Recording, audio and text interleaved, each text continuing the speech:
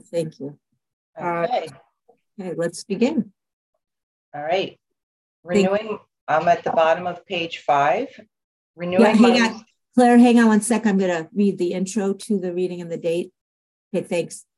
Today is Sunday, December 11th, 2022. We are reading from the Big Book of AA, pages 5, where it starts renewing my resolve, up to and including paragraph on page 6, the mind and body are marvelous. Okay, Claire, take it away. Thank you. Renewing my resolve, I tried again. Some time passed and confidence began to be replaced by cocksureness. I could laugh at the gin mills. Now I had what it takes. One day I walked into a cafe to telephone. In no time, I was beating on the bar, asking myself how it happened. As the whiskey rose to my head, I told myself I would manage better next time, but I might as well get good and drunk then, and I did. The remorse, the horror, and hopelessness of the next morning are unforgettable. The courage to do battle was not there. My brain raced uncontrollably, and there was a terrible sense of impending calamity. I hardly dared cross the street, lest I collapse and be run down by an early morning truck, for it was scarcely daylight. An all-night place supplied me with a dozen glasses of ale. My writhing nerves were stilled at last. A morning paper told me the market had gone to hell again. Well, so had I.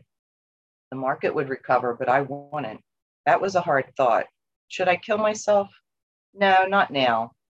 Then a mental fog settled down. Gin would fix that. So 2 bottles and oblivion.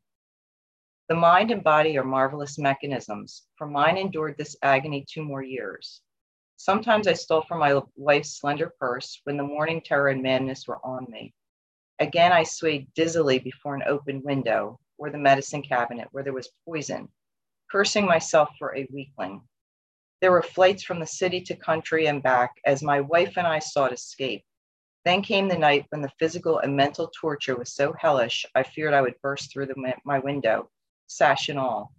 Somehow I managed to drag my mattress to a lower floor, lest I suddenly leap. A doctor came with a heavy sedative. Next day found me drinking both gin and sedative. This combination soon landed me on the rocks. People feared for my sanity, so did I. I could eat little or nothing when drinking, and I was 40 pounds underweight.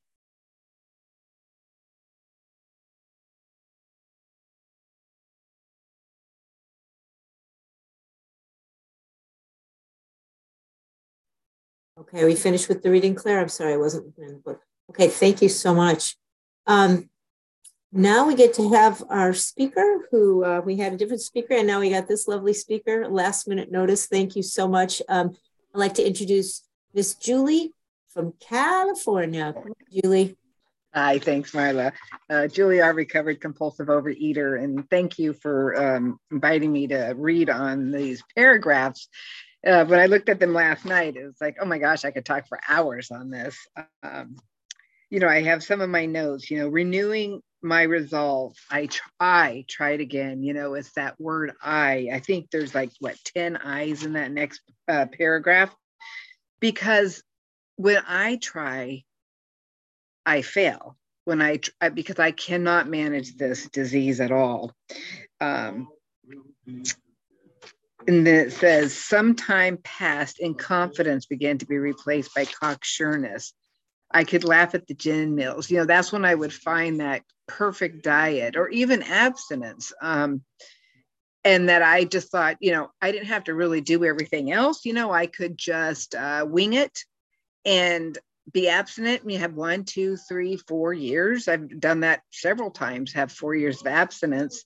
And because I had what it took, right? And then you walk into a cafe and boom, you're beating at the, what did it say? I was beating on the bar asking how it happened. I could really remember me doing that. I was very resentful at work. I had a lot of things going on. I was abstinent, but I was not recovered. I was not living in my ideas.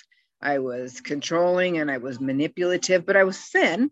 I was still going to meetings and I was doing lots of service. And I walked by Norma. She had bins and bins of goodies on her desk. And I grabbed one cookie. Well, you know what happens when you grab one cookie, because then now I've awakened the allergy. And then, of course, I slip into the obsession of the mind. And I went back and I probably ate 100 of them. And I would hide them in papers, like I was going to the coffee machine. And then I ate like a rabid animal, hoping nobody saw me in my office. And then it's like you kind of wake up and it's like, how did that happen? I just had 2 or 3 or 4 years. Once again, you know, I just was blindsided. As the whiskey rose to my head, I told myself, again, I told myself I would manage better next time, but I might as well get good and drunk. And it's kind of funny. It's like, okay, I've already broken my abstinence. I've already binged. Let me just go ahead and eat through the weekend and I'll start on Monday. And this is in the rooms of OA. I'm not going to tell my sponsor yet, because I can go to 3 different fast food restaurants and do all of those things that I used to do.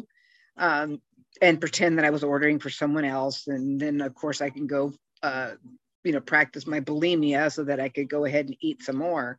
It's that insane thinking, right? That obsession of the mind, because I am not normal. And it's like, you know, I got to have both components to be that real compulsive overeater. The remorse, the horror, and the hopelessness of the next morning are unforgettable. You know, just reading that, just my heart hurts, because I could remember going to bed, like they say, so intoxicated, right? You couldn't even function. And I would be gorging myself. I'd have food in my jammies, my pockets. And when my husband started snoring, I'd pop them in my mouth and wake up in the morning. And the first thought was, oh my God, I did it again. And that self-hate, that loathing, the despair, you know what, screw it. I'm just going to eat. And then on the flip side of that, it's like that no, wait a minute. Just like when he talks about, the stock market. No, I'm going to pull my bootstraps up. I'm going to get my self-will, and I'm just going to go charge, and I'm going to be abstinent. Yeah, maybe that lasted till 9 o'clock in the morning. It's like, it didn't last very long because I was so far into it. I mean, I was the cravings were paramount. I couldn't not eat. I had to eat. I didn't have a choice. And it was like, you know, watching yourself be a puppet, you know, on a marionette string, right? I mean, it was like I was just being compelled. I mean, that's what it is. I mean, it was like I was being forced to do something that I didn't want to do. And that's, it's really sad and it's really painful. The courage to do battle was not there. You know, so many times I had woken up this way.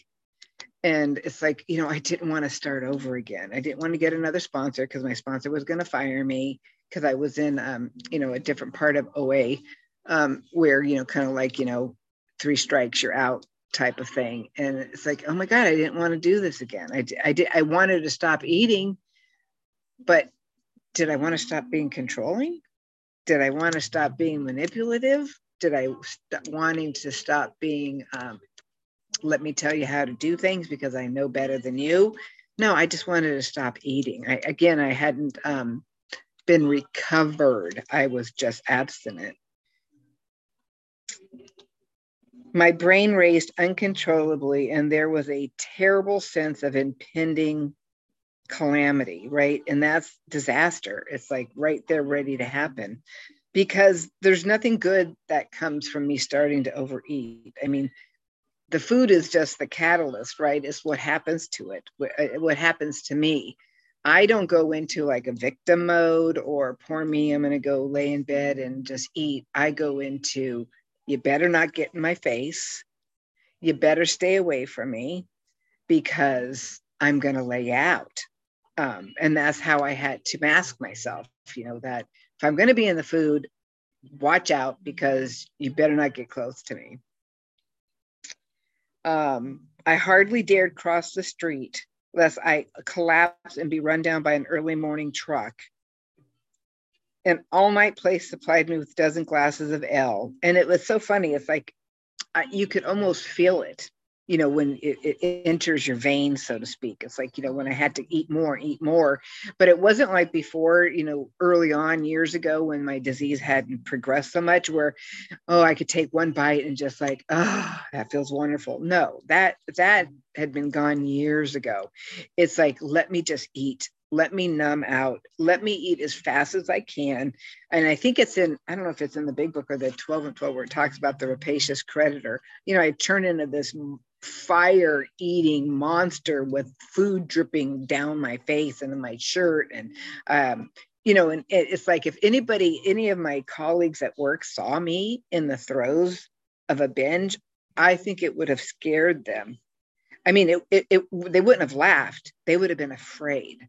Because I am nothing like I am when I'm clear-headed, when I'm peaceful, when I'm neutral, when I'm serene. The morning paper told me the market had gone to hell again. Well, so had I. The market would recover, but I wouldn't. That was a hard thought. Should I kill myself? No, not now. Then, I love this, a mental fog settled down. But Jen would fix it. So let me just eat again. Let me just binge. Let me go get my, it's not even comfort food because it doesn't bring you comfort. And then I got power. It's like I could get power from overeating. It's like that, like he talks about that cocksureness comes back and it's like, okay, just get out of my way. I got it now. I got it covered until that wears off. And then, I'm going to have withdrawals, which is not a pretty thing if I'm trying to get abstinent. The mind and the body are marvelous mechanisms. For mine endured this agony 2 more years. I came into OA in 1981 when I was 22 and I'm 63. And boy, I'm surprised that I don't have heart disease because I got up to like 303 pounds on a 5'2" frame. I'm surprised that I don't have more war wounds than I do. I've got a lot of loose skin and stuff, but I'm really surprised that I don't have, I have high blood pressure now all of a sudden, don't know why, but all those years when I was morbidly obese, I never had high blood pressure. My blood sugars were fine. So the doctors could never use that as an excuse. Or you better eat because health. I mean, you better not eat, lose weight because, you're going to have a heart attack. But yeah, but the mind, right? What happens to us that 24/7 of self-loathing, the hate, the fear, the anger, the whole cycle, swearing off, being abstinent, white knuckling in it, succumbing to it. What we talked about here, the remorse, the horror, and the hopelessness, that whole cycle getting shorter and shorter until I'm just continuously binging. And that's really hard to function, when you're trying not to let other people see that you're continually binging. When you have a husband and family and they're involved in sports, all of those things. And it's like, what, they didn't realize that I was binging when I would be gaining weight. It's like, our mind, it's like we can tell ourselves it's not that bad. And you could probably see the tree behind me. We either put the tree here or when we cut one down, we put it on the other window and we have a walkway. And I was gaining weight rapidly because that's what I do. I'm a binge eater. And I could remember walking through the walkway and no matter what size I am, I'm very curvy. And my hips hit the tree and a couple ornaments fell off. And I looked at my husband, I said, why did we move the tree? And he looked at me, and my husband's a normie. And he's like, you could see he was trying to measure how he was going to say this. And he said, Julie, it's just your weight gain that you've had this month. And I was like, whoa. I mean, I blocked that out, that I had gained already 40 pounds in a month. And it was my butt hitting the tree. It wasn't the tree moved. And it's like, this disease is just so cunning and powerful that I could tell myself that I'm not gaining any weight and eating the way I'm eating. I stole from my wife's slender purse when the morning terror and the madnesses were on me. I always would, I mean, poor Norma, I would have, when I would make amends, when I got clean again, because I'll have 3 years, God willing, next month. And I replaced everything on her desk, and because I ate so much and so fast and so furious. I swayed dizzily before an open window or medicine cabinet. I was not one to ever want to end my life, actually end it, but I never wanted to get out of bed, right? Because I knew I was going to eat. If I get out of bed, I'm going to eat and start this whole thing again. Or I'm going to have to get another sponsor and, write about what kind of animal I wanted or whatever, the question was going to be. Then came the night when the physical and mental torture was so hellish that I feared I would burst through the window, sash and all. I